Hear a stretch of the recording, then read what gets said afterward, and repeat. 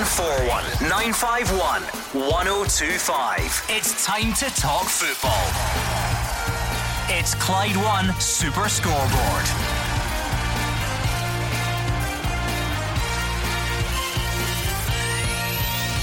Good evening and welcome to Clyde One Super Scoreboard. Greg Docherty and Jamie Murphy look set to be on their way out of Rangers as the Scottish Cup looms. Patrick Klimala is ready to fight to be Celtic's top striker, and Ibrox youngster Zach Rudden signs for Partick Thistle. I'm Gordon Duncan. Joining me tonight is Jim Duffy and Mark Guidi. Yeah, the transfer window's hotting up. Gordon, you see there, Celtic spending £3.5 million yesterday on Klimala. Rangers still trimming the squad, getting the wage bill down, but I also think it's a process to free up wages to bring in that one special player that Steven Gerrard is looking for sometime over the next 2 weeks, and we'll see a lot more movement. And it's back, the big teams are back this weekend. William Hill Scottish Cup, some tasty ties, and we're looking forward to it. Yeah, I mean, the transfer window is hotting up for the big clubs, but clubs like myself, my head's sore buying it against a brick wall, let me tell you. So yeah, if you've got a bit of money, it's great. If you've got no money, it's a tough time, Gordon. We are, I think, Wednesday of this week. You can officially turn your attentions to the return of the top flight teams in the Scottish Cup, Jim. It's one of the special fixture cards of the season, really. It always stands out. You take your Dumbarton side to Aberdeen. There are various other fixtures in there that are really exciting. Yeah, I mean, I think, as I said, but when you're with a smaller club, you know that the players always look forward to it. I mean, one in the last tie, you know, I mean that's what they all look for. Obviously, I know, like the lower league clubs, you know, everybody always looks to say, can they get the glamour tie? Obviously, Stranraer are playing Rangers on Friday night, gives them an unbelievable profile. I mean, extremely tough tie, as everybody would know that. But for those Stranraer players and for Stevie Farrell, the manager, said on its own, Scottish Cup tie against Rangers, they might never get that opportunity again. So it's a fantastic occasion, even if it's a daunting one. The winter break serves a number of purposes, Mark Guidi. I know it's not everyone's cup of tea, but in many ways you get the impression from social media, from the phone calls, it's a case of absence making the heart grow fonder. It's almost like everyone is chomping at the bit. If their team has been dormant for the last 2 weeks, they're just desperate for some football. Look, I like the winter break. I've always been a fan of it. There won't be a perfect 2 or 3 week break to take, but there, for example, there could have been a number of top flight games off this weekend or last weekend there, as was the case with the lower leagues. But I think it gives players that wee rest, whether they go to Dubai or they go down to Lars. But it gives them a wee rest, gives them a week at this time of year that we all like. Gives the referees a rest as well, gives the pitches a rest, and gives the fans a chance. I know some fans say, but they cram in 8 or 9 games in December, so it's defeating the purpose. But I think it just gives the fans a chance as well in terms of their wallets, just to take a wee rest as well. And because we've got such a league race on and we're getting back into the Scottish Cup this weekend, as you said, it whets the appetite. Everybody's really getting going for it to get started. In many ways, the tie of the round, you could argue, is East Kilbride against BSC, because it's 2 Lowland League sides and one of them is guaranteed to be in the Scottish Cup 5th round. Just think what that could mean to either of those sides. And I'm pleased to say, after 7 o'clock, we're going to be joined by both managers, and we'll take a look at that and everything that goes along with that fascinating fixture this weekend. But in the meantime, 01419511025 in the phones, at Clyde SSB on Twitter. Let's hear from you. This is your chance to have your say on everything that's going on regarding your team at the moment. Signings, lack of signings, players in, players out. You tell us. Get in touch on the phones or on Twitter. The news this afternoon is mostly centering around Rangers, but mostly about players heading to that exit. So Greg Docherty and Jamie Murphy potentially set for loans to Sunderland and Burton Albion respectively. Rangers fans, what do you make of that? 01419511025. In terms of the names, Mark, I don't think that's much of a surprise. Guys that haven't had they much need to game go time and play football. Greg Docherty had a very successful loan at Shrewsbury Town last season, made a good name for himself down south. I think he picked up the Shrewsbury Player of the Year awards, and there's a big FA Cup tie as well. So I've always liked Greg Docherty. I've said in this show often enough when he's back playing with Hamilton Accies, good young midfielder. I think eventually he will make an impact at Rangers, but I think it's right that he goes out. Sunderland, massive club, chance to go and help them make promotion into the Championship. For Jamie Murphy, always a top player, really, really unlucky with a serious injury he got at Rangers, but going down to Burton Albion, Nigel Clough again.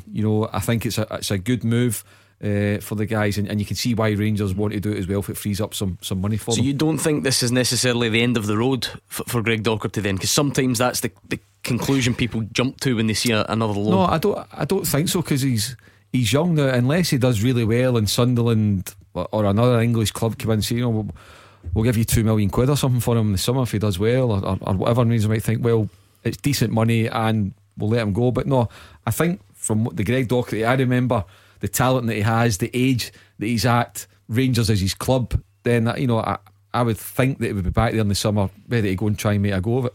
Loans can work both ways, Jim. Yes, it can be a sign that you are heading out of a club, or if you are Ryan Christie, for instance, and I just use that example because it's the most high profile one recently, it can be the springboard to come back in and kick-start yourself at the current club. Break somewhere along the line. We speak many times about the Ryan Christie situation, the players that Celtic had on that day and then get injured and he gets the opportunity against Hearts and then his career's completely transformed. I disagree with him. I don't see it happening for Greg Docherty. I just think there's been plenty of opportunities in the sense of being there long enough although being out on loan, but the opportunities for Steven Gerrard to bring him back. So I just don't see that happening. And again, if you look with Jamie Murphy, he's got to go out and play. But Rangers in recent years have moved on young players like Ryan Hardy, Zach Rudden just away to Partick Thistle. So I see Greg Docherty, if he goes to Sunderland they may well buy him if they get into the playoffs or get a chance to get promoted. But I'd be majorly surprised if he could make an impact as a Rangers player. Now, even though I like him with Mark, I think he's a terrific young player, but you need an opening, you need a pathway, and I just don't think there is one at this moment in time, and I don't think there will be one in the short to medium Rangers have got to listen, first and foremost, you've got to win games of football, they've got to be successful. That's what Steven Gerrard needs to do to keep his job. But there's also got to be a pathway created at the club, Duff, and I'm not saying you just create it for the sake of creating it, but you look at what Celtic have created, you look at Rangers, your Alan McGregors, your Alan Huttons, your Barry Fergusons, brilliant players for the club, made them a lot of money in transfer fees as well, but you're maybe going back 10, 15, 20 years ago. So Rangers, as much as they need to try and be successful, and they do, but they also need to create that identity of allowing their players to be given a chance. Okay, two ways for you to get in touch tonight. The first one is the traditional method on the phone, 01419511025, and if you would rather tweets, we'll take that as well, at Clyde SSB. James is in Paisley first up tonight. He is a Rangers fan. What do you make of today's news, James? Aye, well, we'll see what happens with the boy, but that's all good and well. A bit of training up for him. I can't really see him getting into the team now, so aye, that's good news. The guys have been sort of debating, they're a bit split on it. Mark thinks that Greg Docherty could actually go, benefit, come back and have an impact at Rangers. Jim thinks possibly not. What's your own take on it? I don't really see Greg Docherty getting into the team now, because Ryan Jack and Kamara, who is the position that Docherty would be playing in, are playing out their skin now, and their mainstays in the team. But I really do see Greg Docherty has been one for the future, and I actually see him as a possible Rangers captain in the future, because the boy's that good. Any time I've seen him play, he's never let us down, so I think the more he gets to play with big teams and gets a wee bit more experience about him, it definitely one for the future. I wouldn't like to see him go on a permanent deal, that's for sure. What about generally in that area of the pitch, Jim? Because teams always want to carry a bit of strength and depth if they can. Rangers will have moved on Andy King and presumably Greg Docherty from that area. Does that mean they need to get someone else, or were they carrying so many in that area that will be left alone? Yeah, well, Scott Arfield's dropped into that midfield role as well. You've got Stephen Davis, you've got Joe Aribo, you've got Kamara, you've got Jack. There's plenty of options in there, and I think, there's probably one or two others as well. I know Edmondson can go in as a holding midfield if required, although he's a centre back. So there are players. Andy Halliday, as far as I know, is still there. So there's still a number of players there, and amongst wingers who they still have at the club, that Barker and Stewart and stuff like that. So yeah, I think they've got enough in there, and like Mark said, losing a few from the wages and freeing up some.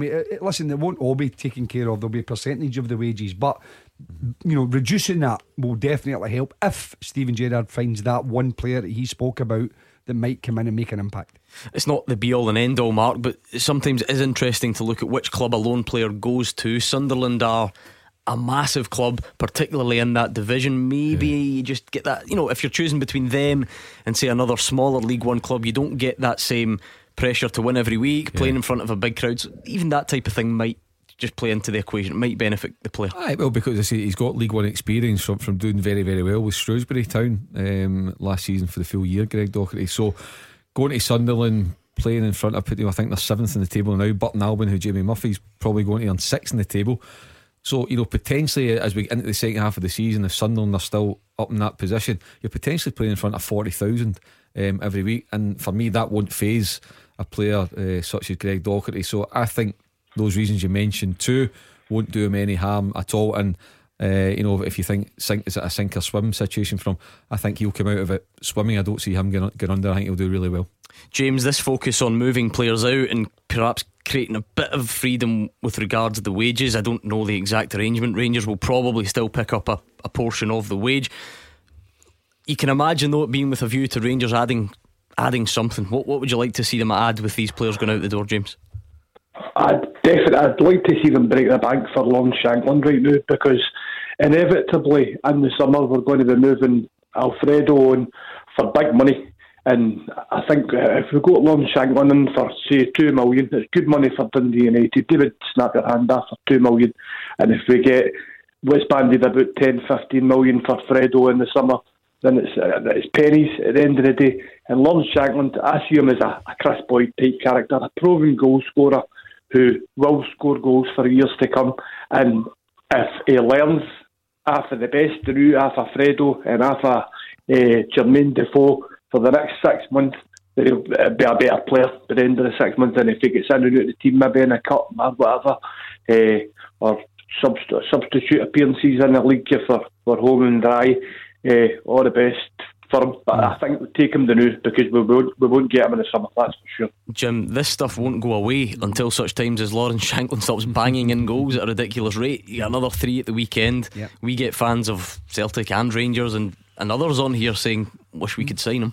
Yeah, I mean, listen, the goal scorers, as James has just said there, they're few and far between, and it all depends on the type of strikers. We had this debate last week about players who do a lot of work in terms of the link-up play and the work ethic and running into channels and putting defenders.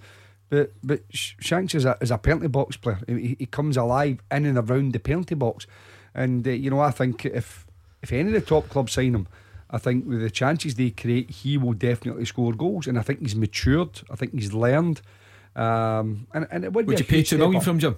James has just mentioned 2 million fee. Is that a bit of a ballpark figure? I think that's fair enough. I think that again, they might not have to pay as much as that. There might be add-ons if he plays so many games, if successful, etc. But certainly, if you look at what he's achieved over the last 3 seasons, his goal record is exceptional. But he's still to prove it at the top level, because they've been in the Division 1 and then 2 seasons in the Championship.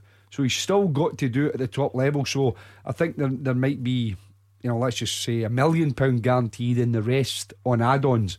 But to me, a big club is absolutely worth the risk. I think it's only minimal risk anyway, because I think he will score goals, but whether he's a regular player would obviously depend on how he could develop. The thing would be, Mark Guidi, you would imagine he's right under everyone's nose. Our big clubs have and will have watched him numerous times. So if they're not going to go for it, it will be for good reason. It won't be because they're not aware of the goal scoring. It's not like he's someone who's out of sight at the moment. Everyone knows exactly what he's doing. Well, I know for sure that last season Rangers had a wee think about him when he was at Ayr United, bearing in mind that they could have picked him up for nothing. So they had a wee thought. But you look at the progression. So he's at Ayr United, a great respect, good club. You have Ian McCall.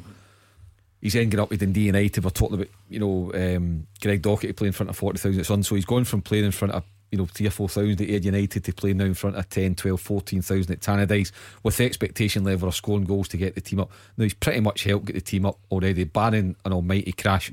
Dundee United are up and back into flight, and I think pretty much all of us would regard Dundee United as a Premiership club anyway. So I think that if he's not signed the now, because both Rangers and Celtic can afford him, with greatest respect, they can just go and get him the now if they want. It means they don't think he's quite good enough for them. But for me, Lon Shankland would be for either. And I'm not saying he's going to go and sign for Rangers or Celtic and score 25 goals in the top flight, but he's now a Scotland player.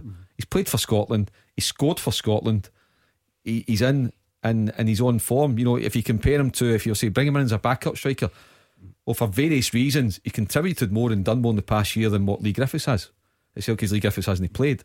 So when you look at things like that, people say, oh, Lawrence Shankly's only championship. Oh, but he's got something to offer. I think he deserves a crack at the top flight. And if he's going to get there, it's only Celtic or Rangers that can afford to buy him from United. James, hang on the line and we'll get your thoughts on this. Stranraer legend Frank McEwen says they need to believe they can get that result against Rangers on Friday. Part of the coaching staff now and believes Stephen Gerrard's side are playing the best football in the country at the moment. For me, Rangers are playing the best football in Scotland just now, and it's just going to be a huge task. It's going to be a huge task, and we'll do everything we can to stop them. Surprises happen. We always say that in these sort of rounds there's one shock. Every cup round there's one shock where people can't believe it. So what's the chances of us? Very, very slim, but that's what the cup's all about, isn't it? I think when we played Rangers the last time, the famous result was the Boxing Day, one each result. I think Rangers had won something like 23, 24 games in a row, and maybe just that day they took the foot off the gas and thought, we kind of spoiled the party in the 94th minute or whatever it was. So they might have eyes elsewhere, but I'd very much doubt it. I think they're very professional in what they do. They've been away at training camp, stuff like that. But for us, we'll prepare right. We have done, for every other game this season. And we'll do the same on Friday night. We've got the second, third lowest budget in Scotland. TV money, all that sort of stuff is massive. It'll keep this club going for 2 or 3 years solely on the one game.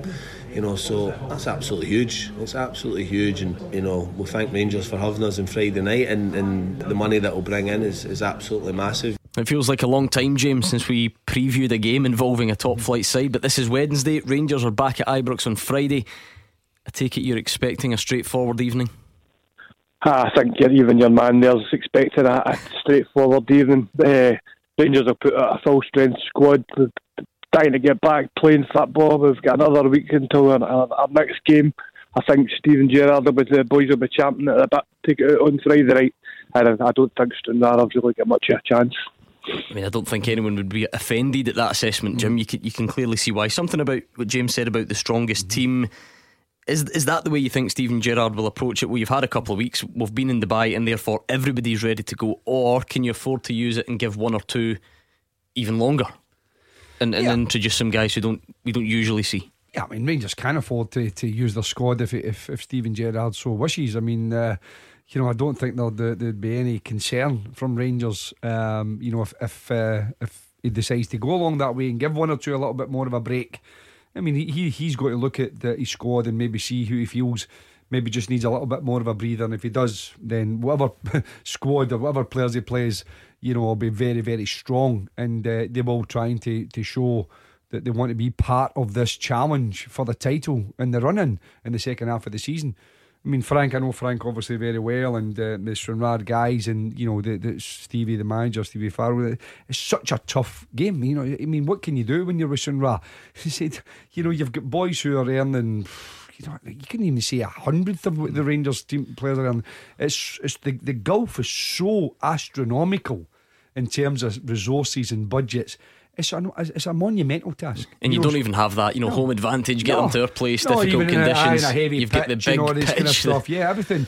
As I said, Madden Barton going up to Aberdeen as well. It's so difficult because you're going to be pretty much dominated, by the game of the possession. What you don't want your players to do is freeze in the occasion. So yeah, you will be saying to them, this is a chance, maybe the only chance you might get in your career to play at this venue with this amount of people there with the spotlight on you. Do yourself justice. That's all Stranraer can ask. James in Paisley, thank you very much for the call. It's 0141 951 1025. We're going to get some travel with Stephen, and then stay right there because we're going to get the thoughts of Celtic's new signing Patrick Klimala. He's coming up next. Clyde One Super Scoreboard with Thompson's Road Accident Solicitors. The compensation you deserve when you've been sidelined. Talk to Thompsons.com. Jim Duffy's here, Mark Guidi is alongside him, and they're waiting for you to give us a call. 0141 951 1025 on the phones, at Clyde SSB on Twitter. Let's see what you're making of the transfer window at the moment. A slow start, I think we would accept that. You sometimes get it in January, but we are closing in on the return of the top flight clubs. The Scottish Cup comes back on Friday night, spread across Saturday and Sunday as well. So some great fixture to look forward to. Let's hear from you on the phones or on Twitter at Clyde SSB. The one major signing for the top flight, and I use that word not because I'm making assessments on the player. I'm talking about the fee and the clubs they arrive at. Last night when I said that, I said it was the first big signing of the window, and then tweets coming in, I can't believe Clyde Superscore are trying to spin this as being a big. He's £3.5 million quid. If you're for, that's all I mean. It's big for Scottish football. I'll leave the rest up to you. Is that where we are now? Is it? Is that the stage we're at? But anyway, Patrick Klimala says he's ready to fight to be Celtic's top striker. If you missed it yesterday, it's a 4.5-year deal for the 21-year-old. He was speaking today, albeit through a translator. He told us he's slowly but surely getting to know his new teammates. Na pewno jest to takie najważniejsze przeżycie w moim He's not expected to be in the first team after 3 days of being here. He would love to be the first team. However, he's going to do his best to fight his place in the main team, in the first team. The only player he knew before he came to Celtic was Scott Brown. However, after the training, the recent training, he said that the team that he's going to be playing with is really good, and the boys surrounding him are decent guys. He's ready for a fight in the place in the team. He came here obviously to get the first place in the team. He's ready to play alongside the other players. If end of the day is a coach decision who's playing. Celtic fans are going to see the player who's came here to score a lot of the goals.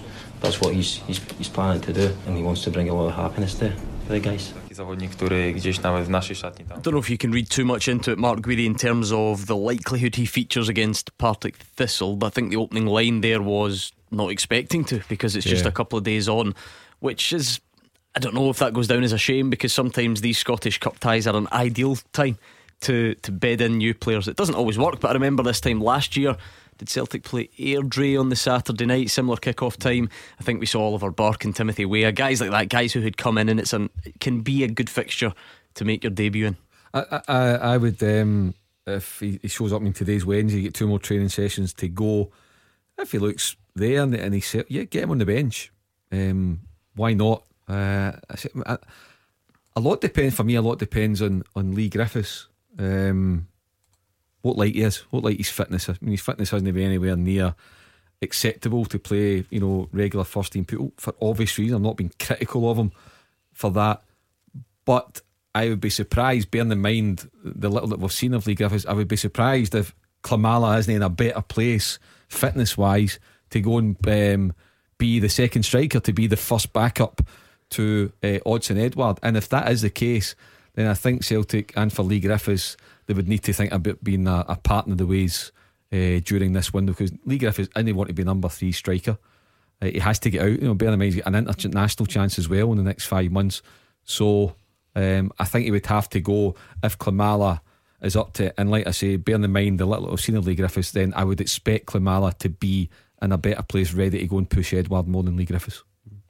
Yeah, I mean, it's always a difficult one when you bring in a new player. I mean, how quickly he settles. He gets adapted to the style of football. The intensity of the football, the expectations. But yeah, I mean, it's an ideal opportunity to get him involved as quickly as possible. I mean, the quicker you get him in the team and get him, give him a taste of it, then the quicker he adapts.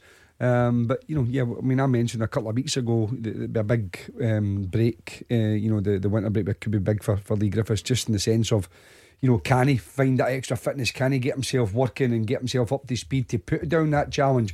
So I think we'll see that, whether that's been the case or not, over the next week or 10 days. And if he hasn't done, then I'm sure there'll still be a number of clubs wanting to take him, because he is an exceptional goal scorer and a very good player. But sometimes your time just is up at a certain club, and we'll have to wait and see whether that's the case for him at Celtic. That's the first time we've heard from Patrick Klimala. So what did you make of what he had to say, or what his translator had to say? Give us a call, 0141 951 1025. This is the perfect time to get your thoughts into us. We are on Twitter at Clyde SSB. You two will be blissfully unaware of this, perhaps, because you don't do the whole social media scene. You're both old school. At this time last night, Leigh Griffiths put up a sort of picture of him with his fingers in his ears, as if to say, sort of blocking out the noise type thing. And then minutes later, the entire Twitter account was deleted. That's it. His Twitter account deleted. Okay. I don't know what you read into that. If anything, the only thing what I read into it is, thank goodness I'm not on it. That's what I read. It's perfect. My decision has been totally justified. This stuff's important in the Twitter world, let me assure you.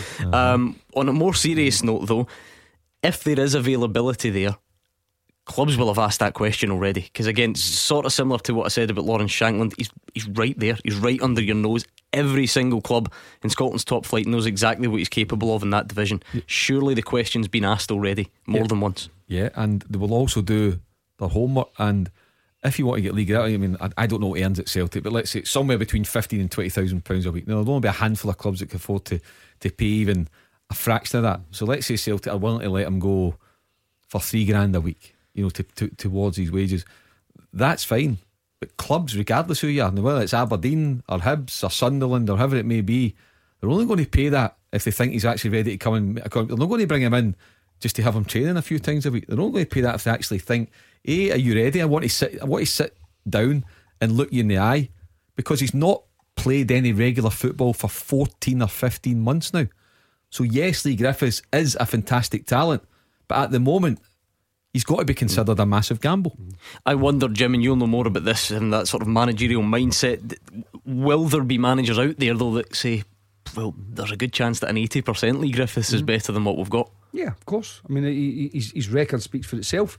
And as they say, they might say, well, look, if he can play 70 minutes for me and make such an impact in that 70 minutes, I'm not worried about if he's not fit enough to go and, you know, do all the other side of it, you know, maybe with the same intensity, maybe with the same responsibilities he would have at Celtic. Then yeah, of course. Yeah, but that is my point, Gordon. That is the key question. Listen, if he's ready, then great, take him all day long. But is he ready? Yeah. There's no evidence in the past 14 months to suggest that he is ready. That's my question. Now, he might have been trained superbly well in Dubai. I don't know, we'll get an update from Neil Lennon when he does his press, whether it's tomorrow or Friday.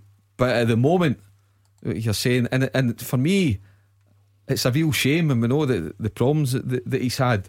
But you want to see a proper Leigh Griffiths being fit and available, whether it's to go and do it at Celtic again or go somewhere else, but also do it for his country. Scott's a Celtic fan on the line. What about the current makeup of Celtic striking options, Scott? We just heard from Patrick Klimala for the very first time. How do you see that department at the moment at your club? Leigh Griffiths has been a great player since Neil Lennon signed him for us. Especially the season where he was really extremely prolific under Ronnie Deila. He scored 40 goals. I love Leigh as a player because he wears his heart in his sleeve type thing, and every fan appreciates the guy, that sort of player. You're always probably prepared to forgive them a wee bit when you get that sort of effort out of them. My problem with Leigh is that's now 14 months, and he's contributed nothing to the team, absolutely nothing. When he came on, he's looked, I don't know if he's looked fit. He certainly doesn't look sharp, but he's come on, he's fit enough. But it's not as if he was out with like a cruciate ligament injury or a leg break or something like that. We're talking about a mental thing. I don't really know where you go with Leigh. I think Leigh needs games, but we can't just afford to throw him in and let him get games, if you know what I mean. He needs to be coming in and scoring goals, and I don't know if he's sharp enough to do that just now. Yeah, maybe that's where you do have to cut the player some slack, Jim. This is the same for any player as well. How can a player look at their maximum sharpness if they're not playing? But then you can say, well, they're not going to play unless they look it's that sort of. Yeah, but no one knows the level of mental health issues that he may well have had. And exactly. And these things don't disappear within a week or two. Sometimes they're there forever. Just people have managed to cope with them better. You know, they don't just go away. So we don't know all this. So I mean, a time scale I think is unfair to say, oh well, he's had a year or he's had 18 months, whatever him to be. If you've got issues, those issues might always be there. As I say, it's just how you manage them and how you cope with them. But take all that aside, you know, as a footballer, and Neil Lennon's then got to pick someone being fit and ready, whether that's mentally, physically, or a combination. And for whatever combinations, that's not been the case for Leigh Griffiths.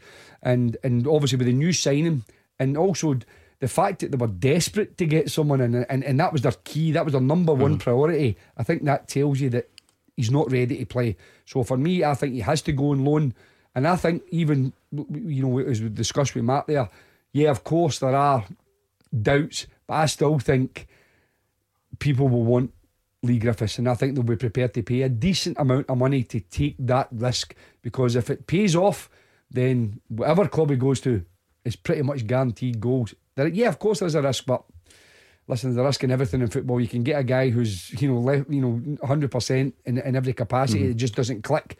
But I think whoever takes Leigh Griffiths, and I think there will be a number of clubs wanting him, I think we'll be prepared to take that risk. Scott, we go through the same scenario every transfer window. We keep hearing that players need time to settle in. We then hear straight away that you don't get time in Glasgow, especially at Celtic and Rangers. So does this seem like an ideal chance to put Patrick Klimala straight in and try and get him up to speed, or are you happy to see him in the future weeks? Firstly, Jim, I wasn't advocating that enough's enough. We get that's not what I was meaning, mate. I was just meaning we're in the middle of a title race just now, and we really can't afford to have passengers. If Lee's not up there, then he needs to go away somewhere and find maybe a Hibs, as you say, somewhere where he knows he's going to be liked, he's going to have the fans behind him, and he's not going to have the same sort of pressure and pushing for like obviously Europa League, the Scottish Cup and the league. So I no way was I trying to say, oh, I'm fed up with it. I was just saying that 14 months is a long time not to have played a full competitive 90 minutes and then expect them to get back into it. So that was my I didn't think for 1 minute you were suggesting that anything to do with it. I'm just saying to you that I was only making the point that sometimes there's no time scale. That's the point I was trying to make. There isn't a time scale. You can't just say, not you personally, just generally, we can't just give a time scale for certain situations. But again, whether Hibs could afford the percentage of transfer fee, Marks, you could be 3,000, 5,000, who knows. But I still think there will be clubs prepared to take the risk. But I agree with you in one aspect that maybe the time is come for Celtic to try and look at alternatives, and I think they have done that with the signing of Klimala. You want to come back in, Scott? Yeah, I originally I phoned up. It wasn't really about Lee Griffiths. It was actually about the number of games that have been fitted into the next 2 to 3 weeks, and the number of games that was fitted in Christmas. I think Rangers played 7 league games on the lead up to the 29th, and I think we're going to play the exact same amount on the lead from obviously when we come back after the break. My issue with it is why do they need to play 7 away games out of 9? Why can the fixture calendars not have maybe 2 games away from home, then you've got a home game, maybe 1 game, 2 games at home, then an away game? It seems to be there seems to be this, we've got to have 4 out of the next 5 games away from home. I mean, there's only 2 clubs in Glasgow. I'm talking about the Glasgow clubs, obviously, extensively. There's only 2 big clubs in Glasgow that's going to have games every other week. Surely they can do it better, because all they're doing is, I've spent over £200 in the last 10 days for tickets for games that are within the next 2 weeks or so. It's killing people going to the games. I don't think that they look at this and think, the run up to Christmas was bad enough. Is one of Celtic's away games not a rearranged game though, Scott, for example? St John's, I was going to say, when you get a run like that, if you talk about 7 out of 9 or 5 out of 7, that is a lot. Scott's absolutely right, and it sounds like a lot, but the problem is it only takes a fixture at a key time within that to be swapped or to be rearranged, and that's when you then get a run which you wouldn't blink an eye at turning into something you think, that's quite the run, and that's all it takes, because Celtic and Rangers get to semi-finals of the League Cup, so that's a game that needs rearranged. They then get to the final, that's another game that needs rearranged. You stick them in at a certain point, and all of a sudden it really skews the run of either home or away fixtures. So your point, Scott, you're making, and I agree with you, it's hard in the pocket. Is that your main point in terms of that supporting your club? It's hard in the pocket. Is that your main point? See nowadays, Mark, and obviously these guys maybe are no private in this, but at Celtic and Rangers, basically, if you're lucky enough to be able to get to the games and you've been a long-standing Celtic fan or Rangers fan, and you get yourself basically, you get to a level where you're going to get an offer. If you only get 2,000 tickets, you're going to be one of the ones that's got an offer. If you miss out on that offer, if I decided that I can't afford to go to Hamilton this week, you're down to the bottom of the queue. Exactly. Basically, that's it. Yeah. So you don't have any choice. I mean, I've been following Celtic for a long time, and I take to miss out and going to a game for the sake of 25 quid. But I'm maybe in the lucky side. I don't have a lot of expenses out the way as other people do have. Yeah. But I just think it's at this time of the year after Christmas, we're asking guys they asked us to go to 9 games in December, and now it's 7 games within 3 weeks or something. Just think it's getting to the stages now. Surely there's a better way of doing it instead of having 5 away games out of 7. Surely there's a better. It is a lot, Scott. I would never argue that. It really is a lot, and sympathise, because following your team costs an unbelievable amount of money. So we are fully behind you on that. But just to try and, if you look at Celtic's fixtures, for instance, so Partick is away because that was the draw. That was the draw of the cup. If you were to take that out, it should have been away to Kilmarnock, home to Ross County, away to Hamilton. But unfortunately, there's a rearranged St Johnstone game gets stuck in before that, and that's when it then skews everything. But like I say, Scott, you definitely have my sympathy. It is not cheap at all. 01419511025. This is the ideal time to get your call in, because we're going to get some travel with Stephen, and we could be speaking to you next. Clyde One Super Scoreboard with Thompson's personal injury solicitors, the league leader for compensation. Talk to Thompsons.com. Jim Duffy and Mark Guidi here with me, Gordon Duncan, on tonight's Clyde One Super Scoreboard. It's not only on the phones, you can get in touch, you can tweet us as well at Clyde SSB. John Streletsky's on, he says, I look like we Rangers are trimming the wage bill. I feel we need one or two players who can genuinely push for a start. They must value the club, must be value to the club, however, I have complete trust in Stevie G and the coaching team and our board to be ready in the second half of the season. Is that the challenge for Rangers this season, and Celtic to an extent, Jim, and Celtic have been here in the past? It's not always easy to sign someone who automatically goes into that starting 11 and makes you better. That's just really difficult to come by. Yeah, I mean, if you're going to just look, if you take Rangers for instance, then you look through each individual player of your strongest starting 11, right? And then you've got to say, right, is there somebody better? Is there somebody better that we can afford, that's available? All these things, and it's unlikely that that'll be the case. But what you can sometimes find is someone who can give you something a little bit different. So, for instance, Rangers might think we don't have a tall striker, like a target man striker, 6'2", 6'4". So is that something that Steven Gerrard would look at? I mean, that's the type of thing you might look at. It might not be as good as Defoe or as good as Morelos, but it gives you something different. If a team's sitting back, you can't break them down. Can we get it wide? Can we get it in the box? Can we play?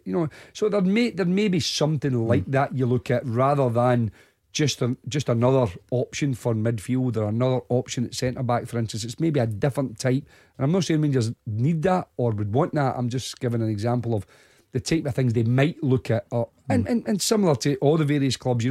Celtic have went down a route of getting a young player in. Is it 21? Klimala. And again, that's something they've done in the past, where they've looked at obviously Dembele, Edouard, Klimala. Now obviously Bayo was one that's not quite clicked, but that's the kind of the route they've went down, is maybe looking at potential and development. And again, that might be something Rangers might look at as well. Might look at can we get a young player in, bed them into the way of thinking for the next 2 or 3 seasons, and there's another option they might go down. I'm not saying it has happened, Mark, because I don't know. I'm not qualified to make that assessment, but it's worth bearing in mind that our clubs, all clubs, but particularly our big two, because of the unique setup of our league with the two clubs, far bigger resources, there's a ceiling to an extent. Maybe that's the wrong word, that sounds very negative, but there does become a point where you can't just keep signing players that are definitely better than the ones you've got, because the money and then the wages that comes with that, it becomes difficult actually the more successful you are. No, you're absolutely right. I mean, for example, if Rangers sell Morelos in the summer, and let's say they get, for talking's sake, they get 20 million quid.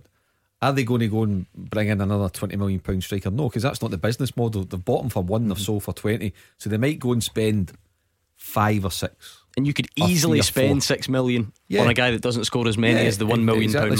So it's like, Kieran Tierney at Celtic, sold him for 25. Are you going to replace light with light? No, you're going to get somebody inferior, but they hope that somebody's still very able, so you go and do that. So that's the way it is. It's not like Celtic will sell Edouard in the summer for 20 million, they'll go and buy somebody at 25. That's not going to happen. Yeah, but they've also got to look at you mentioned there the players, but it's also beneath the first team. The clubs have got to look and see the potential of their young players, the reserves, if you want to call it that. It used to be the old word, but the development squad, all these kind of young players as well. When you're looking to bring in a player, so for instance Klimala, Celtic's got to look and say, right, what do we have beneath the first team? And if they don't think someone's quite ready in that position to come in, then you go and buy. But there's that aspect to look at as well. It's the overall picture you've got to look at. Let's speak to Jamie in Kilbarkin. What's on your mind tonight, Jamie? Hi, good evening, Pan. How are you doing? Hi, Jamie. Hey, Jamie. I tell you what it is. I'll start off by saying I'm a Lee Griffiths fan, but what it is the average player in the EPL, and I presume it was very similar to the SPL or ESPL, is they cover a kind of distance of average of 10.5 clicks or kilometres per game. And I would imagine the average man can do 10 kilometres on a treadmill or out in the street a day and recover well and probably do the same again tomorrow. So why is it taking 14 months or whatever to say that I know there's definitely other variables involved, but where is this fitness? When's it going to kick in?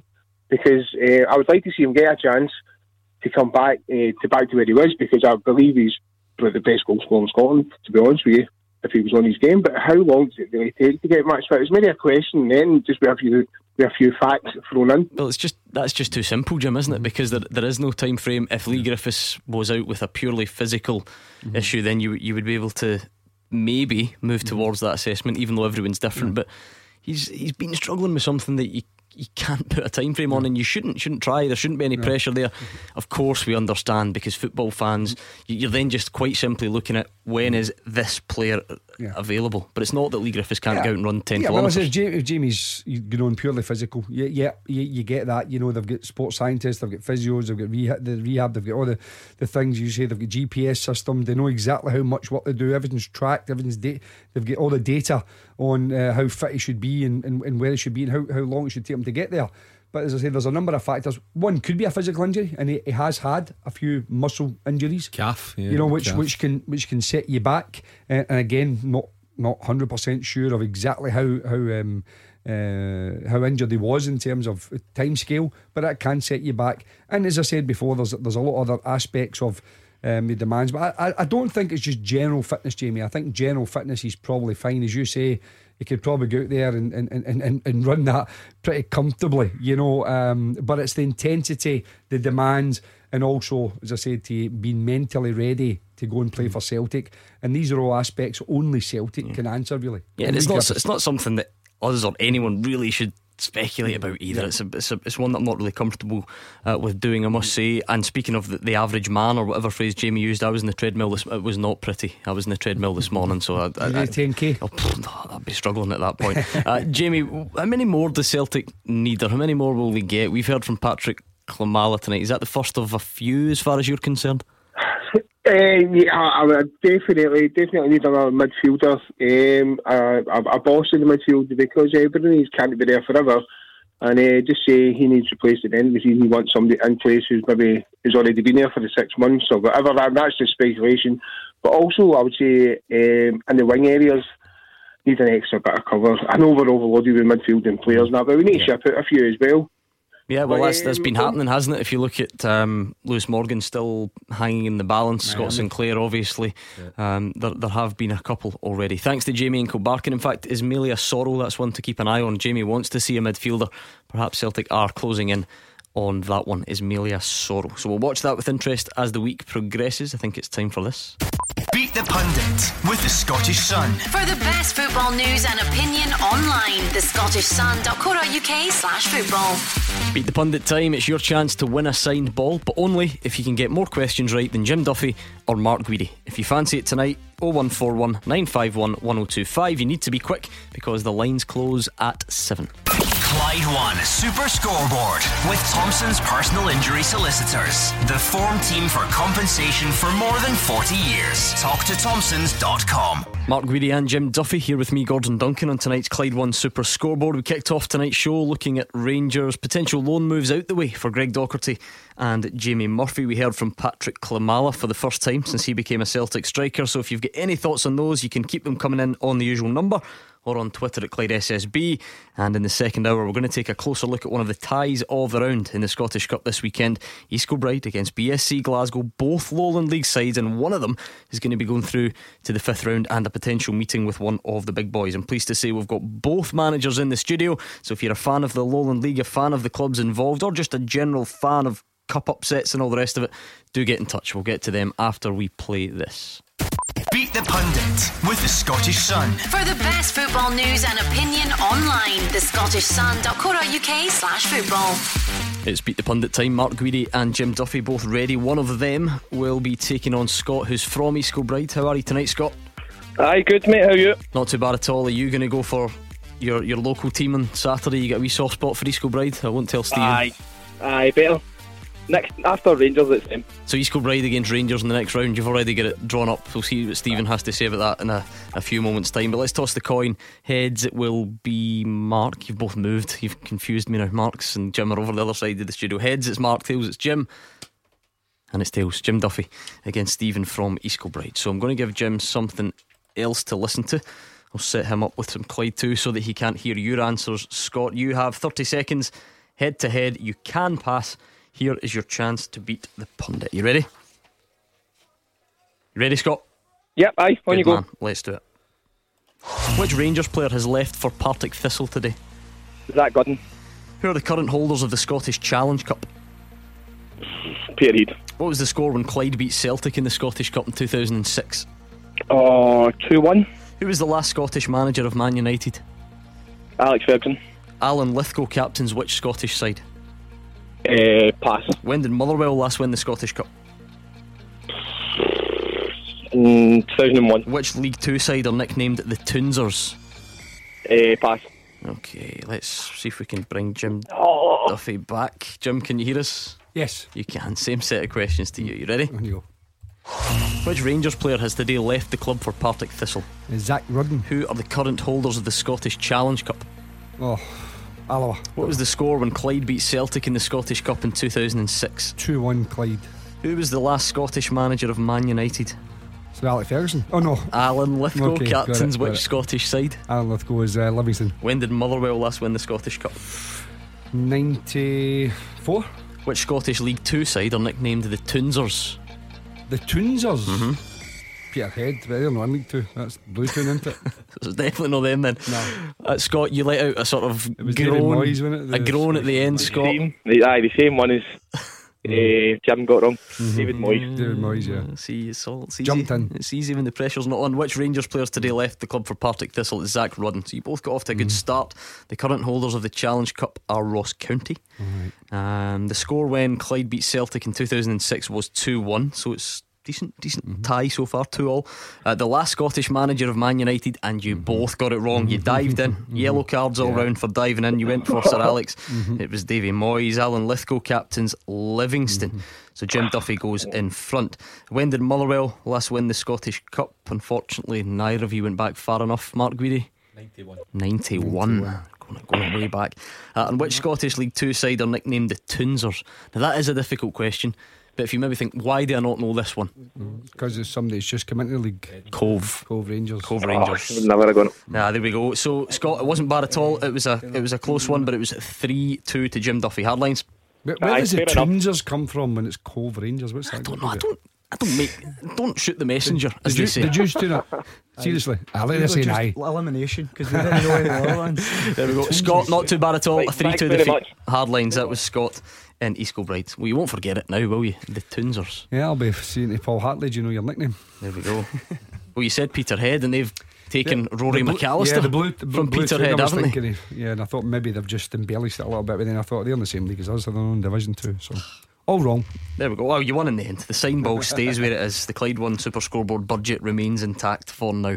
Right, I am pleased to say Jim Patterson, boss of East Kilbride, and Stephen Swift, boss of BSC Glasgow, join us in the studio. That's because those two meet the two Lowland League sides head to head in the 4th round of the Scottish Cup this Saturday, obviously with a place in the 5th round at stake, which for a Lowland League side would be incredible. To both of you, first of all, how are you? Thanks for joining us. Great. Take us back through the last couple of months then, because when the draw is made, is it kind of bittersweet? Because on paper you've got a better chance of progression, but ultimately you do miss out on one of the big boys that you could have got in this round. I think we didn't want anything in between. I think that's the big thing. You either want the glamour tie, Celtic or Rangers maybe. Obviously the club, I knew they wanted that anyway, but when we got East Kilbride, I think both clubs will feel that they've got a chance of progressing. Jim, it's a real fascinating tie because of that, and for us as well, both local clubs. To us, it's an absolute cracker. You can make a case for it being one of the ties of the round. How much is everyone looking forward to it? No, well, everybody's looking forward to it because the carrot is there. You get somebody in your own division, and like Swifty says there, we both fancy our chances. You know, a lot of teams will go out, so it gives you an even better chance next round of getting a massive tie. Yeah, that's it. I mean, you football managers, and there's 3 of you in the studio, so you'll be all throwing it back at me about taking one game at a time. I hear it a lot, but how do you do that when the incentive is there? You know what lies ahead. Even the other so-called smaller teams that are left, there's a good chance a lot of them will go out, and if you can make it through, you're going to be in there with, you know, the country's biggest sides. How where's the balance between using it as an incentive but not looking too far ahead? I think what we tried to do as soon as the draw get made, it's very difficult to concentrate in your league competition, but it's again this big is always in the forefront of your mind, and it's just one everybody in the club's looking forward to. Is that the same for you, Jim? Have you found that the league form is or maybe not quite the priority that it sometimes is? No, well, to be fair, our league form had to get better but and we have improved in that. But I think when you look at it, it's such a big opportunity. Then it will be a case on Saturday that you don't want to sort of get too carried away as in focusing on the next. There's a game to be played. The two teams were very close in the first game, one each, and it's about keeping the players, I suppose, calm and not getting too carried away, because if you start getting carried away in the next, then that's when you become unstuck. Does it bring its own pressures then, playing a team that's so close to you? I mean, you're separated by a couple of places in the league. Does that bring its own type of pressure? Well, I think it's got its pros and cons. It's a team that we're familiar with, so we know their strengths, we know their weaknesses, and we'll try and exploit that. But obviously, as you say, there might be added pressure on that as well, so we've got to deal with everything. Yeah, I mean, the sides have met earlier this season. Jim, you weren't yet in charge of East Kilbride at that point, which was a great relief to me, because I was worried that you two were great rivals and had fallen out, and then I had stuck you in a radio studio together, which might have been quite funny. But you weren't in charge at that time. What is it like then? Is it, you talk about bringing a unique pressure, but ultimately you know a lot about each other? No, as like you said, the first game was really tight. I think we scored, and then what was it, a couple of minutes? It was a couple of minutes, and then it was one each, and then it went end to end. So it'll be, I can see it being tight and nervy, just for the simple fact of what waits at the other side. But again, it's who deals with the pressure on the day, and sometimes you need a bit of luck. Yep, so both guys are here. That's Stephen and Jim looking ahead to that All Lowland League clash on Saturday with a place in the 5th round. But all your calls, still get them in on that or anything else that's on your mind tonight. Do share it with us. 0141 951 1025.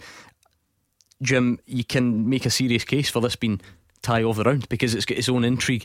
A lot of the other fixtures, of course, we always look to see, is there a banana skin there? Is there going to be a cup shock? But for there's a guarantee there that a Lowland League team makes it into the 5th round. That's incredible.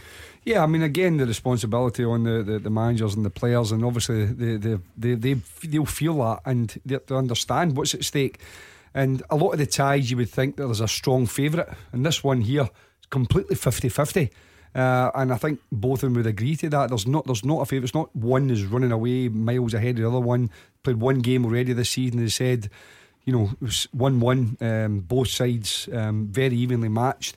And as I said, I think it is who copes with it, and also discipline. I think it's going to be important that they don't get caught up in that fervour and the kind of spotlight, because there is a bit of spotlight on them, and sometimes players just get caught up in that a little bit too much and they let emotions run away with it. So I think keeping their emotions intact will be very, very important, but still realising you've got to give everything, because this is an opportunity.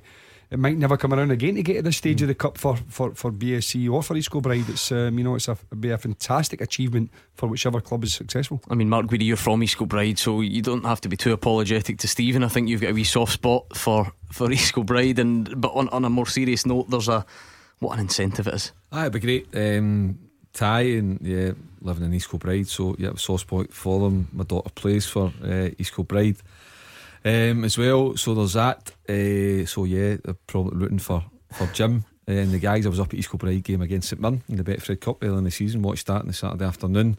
They got a good result, actually beat St Mirren in penalties, is that right? Mm-hmm. So it was good. But then Stephen, BSC, obviously Kenny Moyes heavily involved, and Kenny's somebody I've known for 30 years, so a lot of time for Kenny. Loyalties in the Greedy house then? No, it's East Kilbride. Okay. I was trying to let you wriggle out of it. If BSC win, then great. I just hope, whatever the winner is, I hope they get a big tie the next round. The draw's made on Sunday night after the Dundee United Hibs game, so whoever wins the game, I hope they get a massive tie, because that'd be great. I mean, Jim, the memory of East Kilbride facing Celtic will still be there for many people at the club.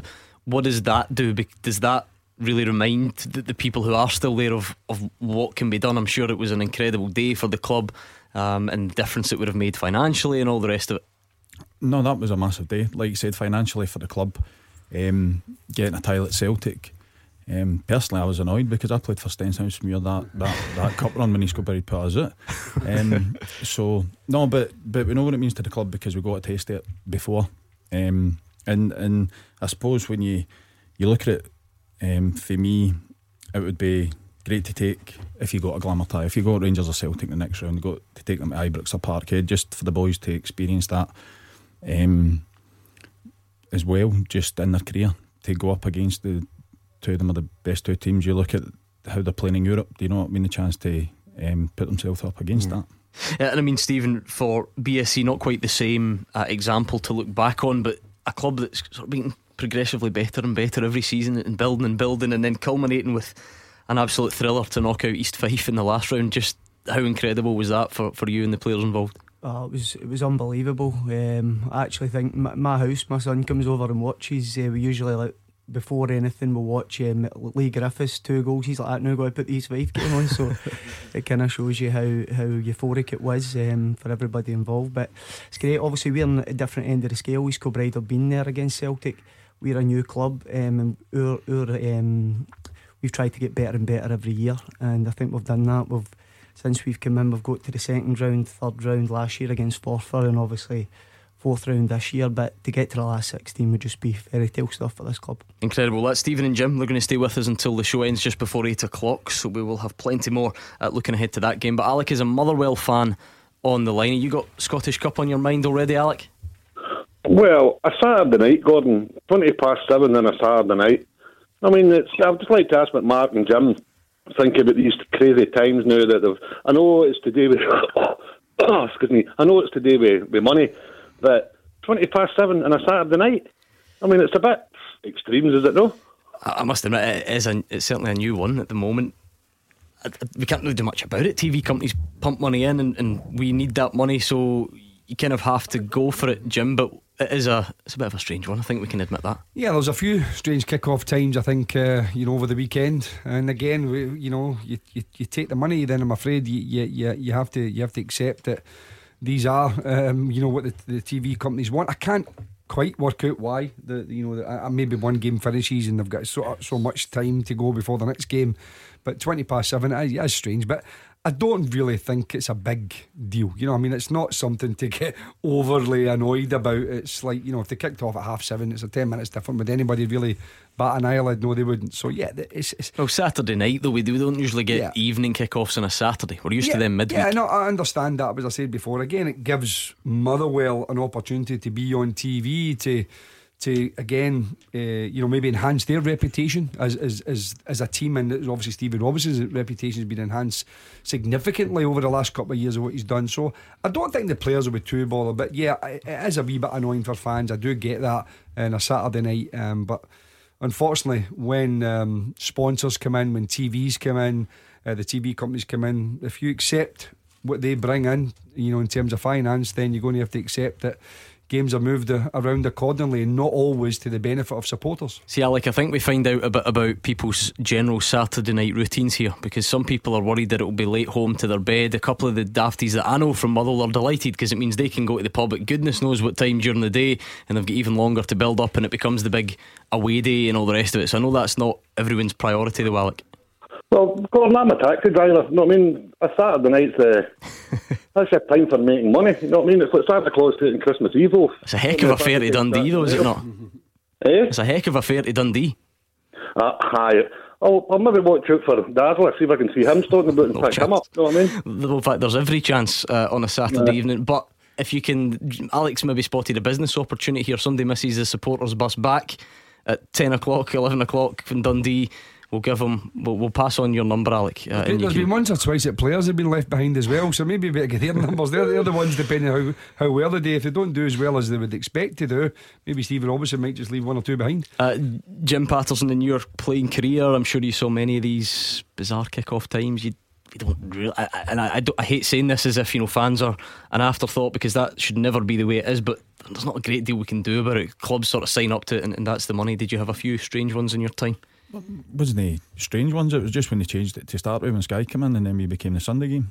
Like I was saying to Jim earlier on, when it was a Dundee derby, 4 o'clock on a Sunday. You used to play, and that was back then. It was just 3 o'clock every Saturday, 3 o'clock every Saturday, and then it was 4 o'clock on a Sunday. And then they brought in other kick-off times. Then you had the 12:30 Saturday, 12:30 Sunday, and you adapt to it. But what can you do? Before long you just get used to it, don't you? Alec, does that one go down as a potential banana skin at all? I know Dundee haven't been in great form recently, but I just wonder, away from home, how confident should Motherwell be?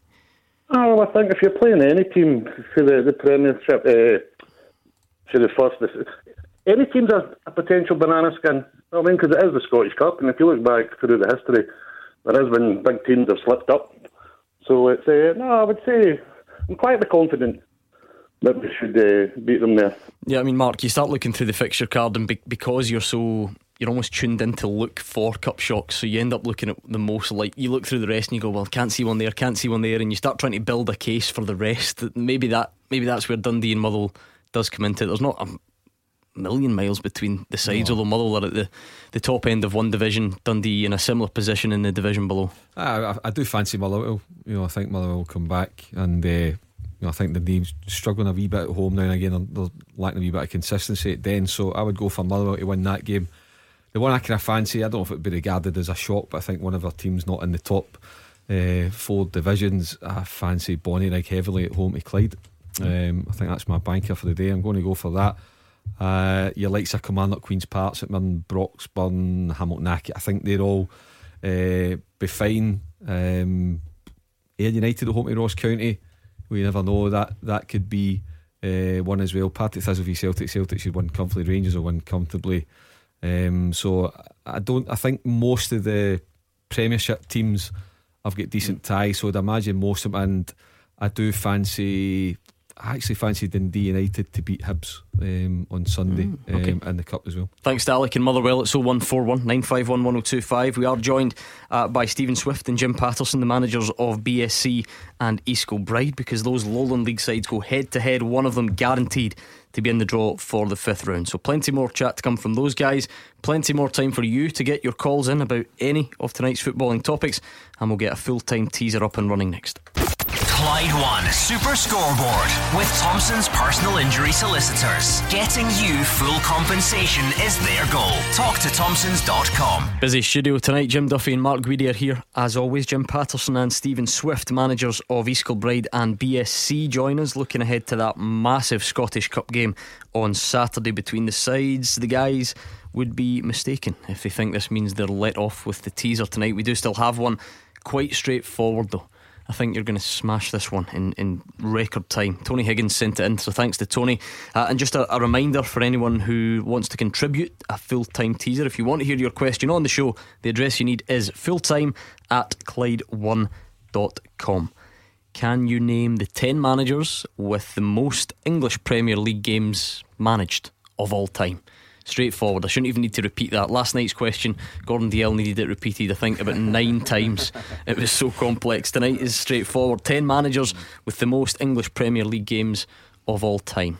Well, the obvious two is Sir Alex Ferguson and Arsene Wenger. Just out of curiosity, can you remember which order they're in? I would guess Sir Alex Ferguson would be top. He's not actually. No, he's tucked in just behind Arsene Wenger. There we go. Arsene Wenger and Sir Alex Ferguson. Sam Allardyce, Davy Moyes. Yep, that's nearly halfway there. Jim and Stephen, can you throw anything in? Help the guys. No pressure. Steve Bruce.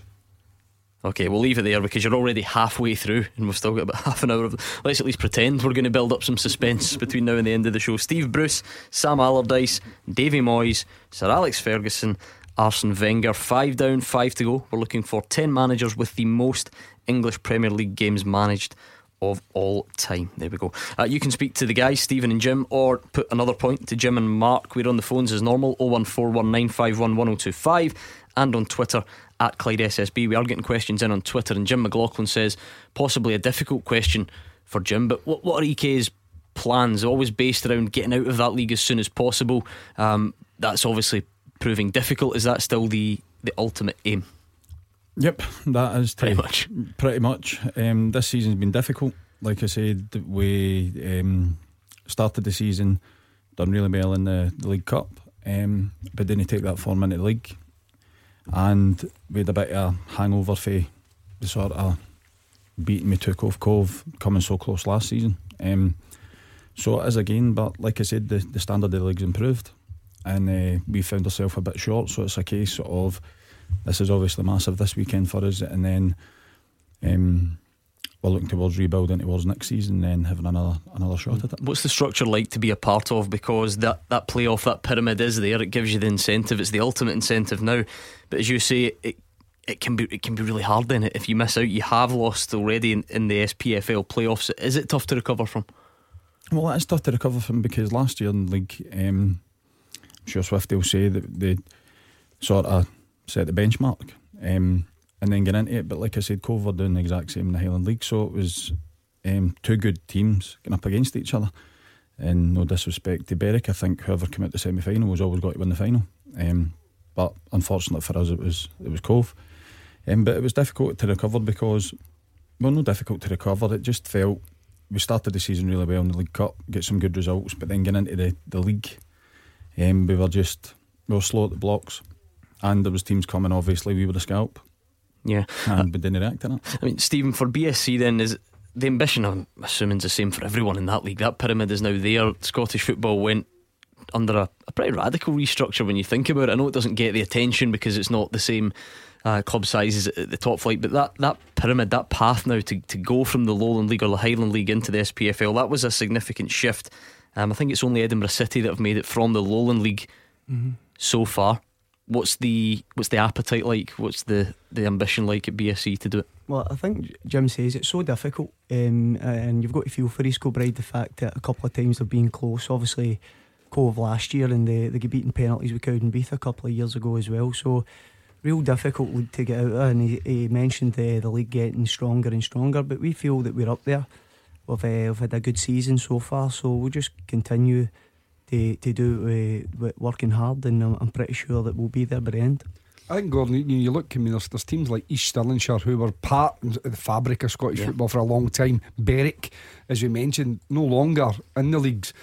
Cove Rangers, I think, just shows you how well they've done, how difficult a tie, sitting top the second division just now. Just signed Rory McAllister, and I think it's a 3-year deal, and paid money for him, even if it's only in football terms a small it's still, you know, that just shows you how, for our League 2 sides to be paying any transfer fee a fee. And obviously they've got a prolific goal scorer, but they've given him a 3-year contract, I think, at 32 years of age. So again, their ambition is to go way beyond just there. Paul Hartley's a manager, and the staff that they've got there. So it's very, very difficult for the Lowland League clubs to get, you know, to get the past that next stage. Winning the league is tough enough, but then the playoffs come in, and for years people thought Spartans would be the automatic one, and then it became maybe East Kilbride. Now it's Kelty, etc. So it's so difficult, and then take the other teams into consideration. Even if you win the league, the playoffs. So it's a very, very difficult challenge for these teams. But I mean, obviously, I know, Stephen, they train in the same area as us, and the intensity and the demands that they put in the players. And what the Lowland League clubs are now doing is they're attracting good players, but that's because the professionalism has risen significantly over the last 3-4 years. They're good clubs to go for. They're not really any difference between what BSC, East Kilbride, and a Dumbarton, for instance, minimal if any. So it's evening itself out now, and it's become such a competitive league that players are wanting to go and play there now, because they know that the standard is getting higher and higher every year. Keep your calls coming in on either this or any other footballing topic from tonight. We're still here until 8 o'clock waiting to hear from you. 01419511025. Mark, I know that sort of praising governing bodies in football is not really a popular pastime. It doesn't really catch on. However, if we were to give credit where it's due, and I know the process still could be refined, if you're one of the lower league clubs, you might not feel the playoffs are structured exactly the way you would want them, but in general, bringing in a pyramid system, bringing in the reintroduction of the playoffs, that would be one of the better things our game's done in recent years, would it not? Yeah, it's brilliant. Great excitement from the Premiership right down to the Lowland League to create that pathway. If you want to get in, you know, even having the thing now that junior clubs and stuff getting the chance to play in the Scottish Cup too. So I think it's modernised. It's great for supporters. It's great drama. It's great television, financial incentives, a chance for players to go and step up and play at a higher level if they want, put themselves in the shop window, all sorts of different things. So I think it's a real good thing, and it should be here to stay. Like I say, still taking your calls on any of today's big footballing topics. Let's take another one from Paul, who's in Alexandria. What's on your mind tonight, Paul? Yeah, I was thinking about the Celtic striking options. Obviously, people talk about Griffiths going out in loan to get fitness and things. And I was wondering, is it possible Lennon's maybe looking at a formation change and playing two strikers up top, one alongside Edward? So, therefore, it would obviously keep Griffiths, maybe Bayo as well, and Klimala, because he'd be playing two up top rather than just having the lone striker. Jim Duffy, what do you think? Yeah, I mean, of course, there's the option you could play 4-4-2 or 3-5-2. You know, if you want to get two strikers. A lot of teams play three at the back because they want two strikers. But under Brendan Rodgers and under Neil Lennon, Celtic have played with one striker. That's been something that's been, you know, pretty much a gimme in the whole time we've been there. They played a 4-2-3-1 with two midfielders. Normally, in Celtic's case, it's McGregor and Brown. Sometimes in Cham plays ahead, then you've got Christie, and then whatever wingers, Forrest and Elanusi or whoever else is there. But Edouard's the striker, and they score an unbelievable amount of goals, and they did do previous to that as well. So it's not as if it's a, you know, some people say one striker but don't score goals. Celtic score a ton of goals. So it's not to say that it couldn't happen, but it would mean that Neil Lennon would have to change, you know, his normal philosophy, which is to play with the one striker with the supporting players. I think, yeah, we've always said this on the programme, and there's been a number of fans that have phoned up saying, how can we not play two strikers? But just in the way each manager likes to go about their team selection and the team structure, Celtic generally play with one striker. Paul, because something has to give behind that then, doesn't it? A midfielder misses out somewhere. Is that something you would like to see? And if so, who makes way for this extra striker? Well, I think in the midfield we need to bulk up a bit. We need a stronger midfielder, and I'd like to see McGregor move forward from the sitting role and get a sort of powerhouse in where McGregor would play. So Ryan Christie then drops out the team. So who would you leave out? You have to leave someone out. So who would you leave out the team? That's a tough one, I'll give you that. That's the nature of being a manager. You know, you can only play 10 outfield players. It was more to do with Lennon's previous managerial experiences with Celtic. He played with Hooper and Stokes up front, and Hibs he liked to play with two up front. I just wondered if maybe that was Vince's thinking. Obviously, with the last couple of Old Firm games, I think we need an extra centre mid in there because we're vastly outplayed in the midfield. Would you like to see Wanyama back, Paul, if they could pull off a coup and get him back in loan? I think every fan would agree that yes, we would love to have Wanyama back. If you're talking about a powerhouse, he would fit the bill only because he could get him on loan. Down to a T, but if we're going for the boy from Israel, Zorro, I don't see Wanyama coming back in that case. Yeah, that looks like one that is getting closer. Emiliano Soro from Israel, that sort of defensive midfield type. I mean, Paul makes a very fair point about previous, you know, Stokes and Hooper. It's what happens behind that, like we say. If Paul gets his wish and Callum McGregor moves forward, is all of a sudden Ryan Christie, I mean, that would be unfathomable. He's one of them. I could only see Celtic doing, and I don't think they will, but I could only see Celtic doing that if they went 3-5-2 to keep three central midfielders in there. I can't see them going 4-4-2 when you look at the way Rangers have dominated the middle of the park. So I think that would be the only way that they would go and do it. I don't know much about them on the point of Sorrow. I don't know much about them, but Celtic do have good contacts in Israel and have brought in a couple of players from there too, so they seem to have their finger on the pulse when it comes to getting bargains over there. Certainly an interesting one, Paul. We will watch that one as the weeks and months progress. Thank you to Paul and Alexandria. 01419511025. Don't forget we are on Twitter as well at Clyde SSB. I'm just thinking back to your own experiences of cup football and so on, Jim. I was having a wee flick through some of your previous games. Would it be safe to say your biggest attempt at a cup shot came in Europe when you lined up against Spurs? Yep, that was a game when we took a lead with Shamrock Rovers, which was probably the biggest compliment we could have got, that Bale and Modric started getting warmed up, but they didn't need them, do you know what I mean, because Townsend came to the fore. But no, that was a great experience because I'd missed out at Motherwell because I'd went to Plymouth. So to get the chance, Michael O'Neill had phoned me and he was looking for experience, and to go out and play in these 6 games. we ended up with Neil Poir, but it was a great Spurs, Ruben Kazan and POK Salonikis, but we held our own up to a point. I think we scored in 4 of the games, but the quality of Spurs showed. Yeah, I mean, I looked at some of the names, like you say, Bale and Modric, they didn't have to be unleashed, but Harry Kane scored. I think Jermaine Defoe scored over the 2 legs.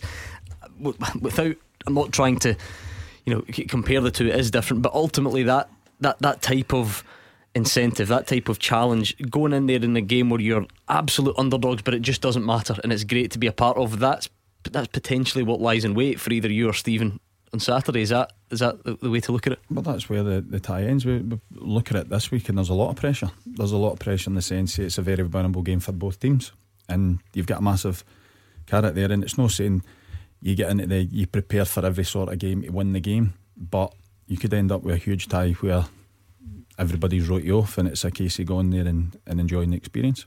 So were you operating in your usual left back role? Were you marking Andros Townsend? How was that? Yes, I was. No, I actually played in front. We played me in front and young Enda Stevens at left back, so we doubled up against him, and it still didn't work. Could you tell back then Harry Kane was going to go on and do great things? You could tell. He just did the movement, the touch, the eye for goal. Just every time he could get a shot away, he would get a shot away. But Defoe as well, you still see at this age that he's still got the movement, he's still got the touches that he had back then. Yeah, absolutely. Just quickly check in on the teaser before we take a breather. Tony Higgins asked you the question tonight: can you name 10 managers with the most English Premier League games managed of all time? You're scushing it so far, that's a technical term. Arsene Wenger, Sir Alex Ferguson, Davy Moyes, Sam Allardyce, Steve Bruce. I'll take one more guess from you, Mark. Harry Redknapp. Yes. One more from you, Jim Duffy. Jose Mourinho. No, he's just outside the top 10, so he'll probably make it in by the end of the season, or certainly next season. Yes, so you've only got 3 to get. We'll get them next. Clyde One Super Scoreboard with Thompson's personal injury solicitors. They play to win every time. Talk to Thompsons.com. Into the final part of tonight's Clyde One Super Scoreboard. Jim Duffy and Mark Guidi still here. Stephen Swift and Jim Patterson looking ahead to that big All-Lowland League clash in the Scottish Cup on Saturday. They're here as well. Just something I wanted to mark your card about. As you well know, the transfer window is open, and now you can swap the sofa for a game thanks to Clyde One Super Scoreboard and Ladbrokes teaming up. So next week, keep an eye out for Ladbrokes transfer window. You can play with the chance to win a ticket for you and a friend to an SPFL match of your choice. So that's the chance to win with Clyde One Super Scoreboard and Ladbrokes.com. Please gamble responsibly. That's one for you to watch out for. I'm sure those tickets will be in high demand, given that everyone's had a few weeks. Absence makes the heart grow fonder, as they say. Everyone's desperate to get back out and see the top flight teams in action. What about the English top flight with regards to tonight's question? The question is this: 10 managers with the most English Premier League games managed of all time. You've only got 3 to get, and remarkably, you've almost done it in order. It's the last 3. It's 8, 9 and 10. You've got Wenger, Ferguson, Redknapp, Moyes, Allardyce, Hughes and Bruce with 3 to go. Rafa Benitez. Yes. Alan Pardew. No. Okay, we'll leave it there. You've got 2 to get, 8 down and 2 to go. We've got tweets coming in as well at Clyde SSB. It's not only phone calls that we make the guys answer. Jim McLaughlin wants to know, what are Mark and Jim's views on Zach Rudden? Jim's a Partick Thistle fan. He says a lot of potential. Can he make a difference to our season? Yeah, well, they went to Falkirk initially and a good start, but I think it's like a lot of younger players coming from the development squad. It's that competitive edge that they need to find, and I think he's a player. I think he's only 19, I think, isn't he? So I don't think he's a player that Ian McCall will think will automatically play week in, week out. I think he's trying to get Brian Graham from Ross County, who's got the experience. He's obviously still got Kenny Miller there. So I think that he'll be a player that he'll try and hope to develop over a period of time. But I think over the next 2 seasons, beyond this season, I think he'll be a player who he'll look to become an established player. He's certainly got an eye for goal. He's strong, he's quick, but he's just got to get used to the hustle and bustle, if you want to call it that, of the Championship. Yeah, I mean, I think he was 18 at Falkirk last season, playing in the Championship, got 13 goals in 32 appearances for what you have to remember was a struggling Falkirk side. So the signs, that doesn't mean it automatically happens, but the signs are good. Yeah, I think, as I said, he's got that knowledge now of being in there. He knows what it's about, so it's not a culture shock to him. But going back to Rangers, and I think that when you go back to Rangers, you maybe think, well, this is my opportunity now to try and force myself into the squad. So it's how he handles the disappointment of being released. It's, well, whatever it is, I think it's a fee there, some sort of contingency fee. But getting released from Rangers sometimes can knock the confidence, and it's all about how he reacts to that. Does he go there and say, listen, this is an opportunity, a very good club with real good potential to re-establish myself and move back up the ladder again? And if he does that, then everyone's happy. The Thistle fans are happy, the club's happy. But Thistle will need to try and find consistency, because they're still finding themselves, well, they're still second bottom, I think, at this moment in time. So they need that consistency, and they need a regular goal scorer. Yeah, Mark, we've really enjoyed being able to shine a light on the Championship and League 1 and League 2 in the previous weekends during the winter break. You were rained off at the weekend, of course. You were redirected back to your couch.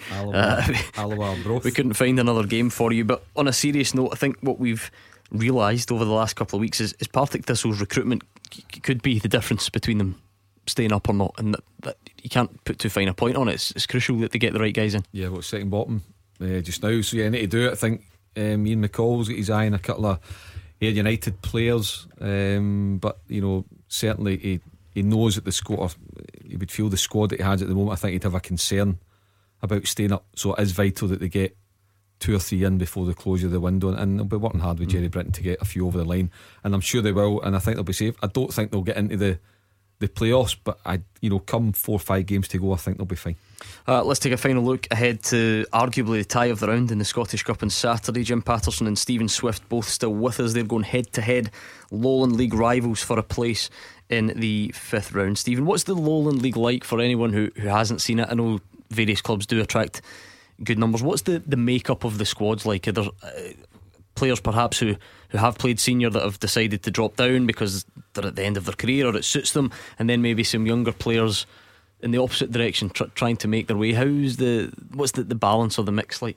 Well, speaking for ourselves, we're kind of like that, where we have got boys that have had good senior careers that drop down, and obviously because we've got financial restraints, we need to then look at loan signings. So I think it's great for the guys to come in and play with guys that have been there and done it, and have that competitive edge, as Jim mentioned. So it's great for us to offer that for other teams. Like we've got a great relationship with St Johnstone, so for us to kind of offer that for him is great, Yeah, and I mean, Jim, looking through the squads, and not even this season as well, but East Kilbride over their time in the Lowland League have attracted a couple of players that you think, wow, like that player was perhaps at the top end of Scottish football recently. I think at the moment you've got guys like Craig Reid, just a few seasons ago scored the goal which clinches second place for Motherwell in the top flight. David Proctor, numerous top flight appearances with Inverness. So how do you find the blend overall? No, the blend's good. You need experience, especially if you want to be up there, compete, win leagues. You do need experienced players, but at the same time you do need a mix of youth coming through, and you also need a mixture of, if you're bringing boys up for the level below, because you want players that are hungry as well. But for us, for a point of view, all our experienced players are extremely professional, and that does actually rub off in the younger boys. And the standard of training, week in, week out, they set their own standards, and they know what I expect of them, but they sort of patrol it on their own, because you could easily have boys coming down, they're coming to the end of their career, coming down to make an extra few quid. But like I said, the boys that I've got at East Kilbride they really are like still top pros, which makes my job easier. What's it like as a level and an environment to cut your teeth as a manager? Because I assume, like every other manager, you two have aspirations and you love the Lowland League, but ultimately you're looking up and you're hoping this is the start of something. Yeah, I mean, it's great. Obviously it's good pitches as well. I mean, we play at Alloa. East Kilbride have got their own AstroTurf as well, so in that respect you can go and play. Me coming from kind of a junior background, it's very difficult to do that. Kind of a lot of it's going back to front, winning second balls, but obviously we're playing in better pitches. You can go and coach better patterns of play and things like that, so that's obviously a positive. Well, for me, I'd done the assistant manager with Brown when we get promoted at Stenhousemuir, and obviously I was assistant with Stuart at the tail end of last year. So for me, stepping into the management role is something that I want to do. But I've seen a lot of boys like where you played at a level and they stepped in at a level straight away and they've crashed and burned. You've had some success stories, but you know what I mean. For me personally, I find that learning your trade, do you know what I mean? Learning your trade at this sort of level, making your mistakes at this sort of level, do you know what I mean? And understanding your formations, your team shape. Then for me, it is about gaining that experience right now. I think cup runs help managers. Doesn't matter whether you're domestic, it was in the professional. I remember many years ago when I had a good cup runs at Dundee, straight away your reputation's enhanced. Sometimes people almost forget the league form at times. So for Stephen and Jim, whoever comes out of this tie is going to have their profile enhanced. Absolutely. Now, the guys are saying they're not in any rush or anything like that, but they're ambitious, which you've got to be. But whoever wins this tie, not just their players will have that reputation, that profile. Each of these young managers will have it. So we wish them well and hope it's decided by a piece of brilliance and not a piece of refereeing decision or bad luck. So good luck to you. May the best team win, as they say. We wish you both well on Saturday. There is still time left for us to round off tonight's teaser. What have you got for us? 2 more managers. We're looking to complete the top 10. You've got Arsene Wenger, Sir Alex Ferguson, Harry Redknapp, David Moyes, Sam Allardyce, Mark Hughes, Steve Bruce, Rafa Benitez. You've got 2 to get. So I think the ones with at least 7 seasons under the belt. Pulis is close, but he's not on it either. So I'll go. He must be close. Roy Hodgson. Nope, he's close, but he's not on it. Eddie Howe. Nope. Alan Curbishley. Yes, I thought that's the one you would never get. Jim Patterson's nodded, he had it as well. I thought that was the one you wouldn't get. In comparison, this one's much more obvious. It's not Graham Souness, is it? Nope. Bobby Robson. Nope.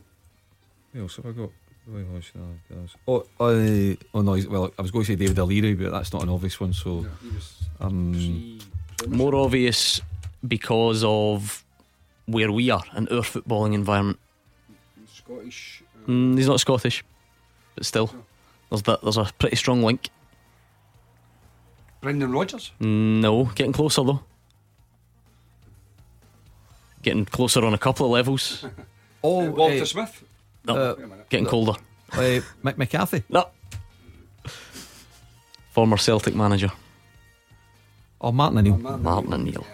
We got there in the end. Thanks to Jim and Stephen for joining us. Best wishes to them at the weekend. Thanks as always to Mark and Jim, but the biggest thanks goes to you. Thank you for all your calls and your tweets. More importantly, thanks for listening. We'll be back tomorrow night. Gordon DL and Mark Wilson will be here from 6, and Callum is up next.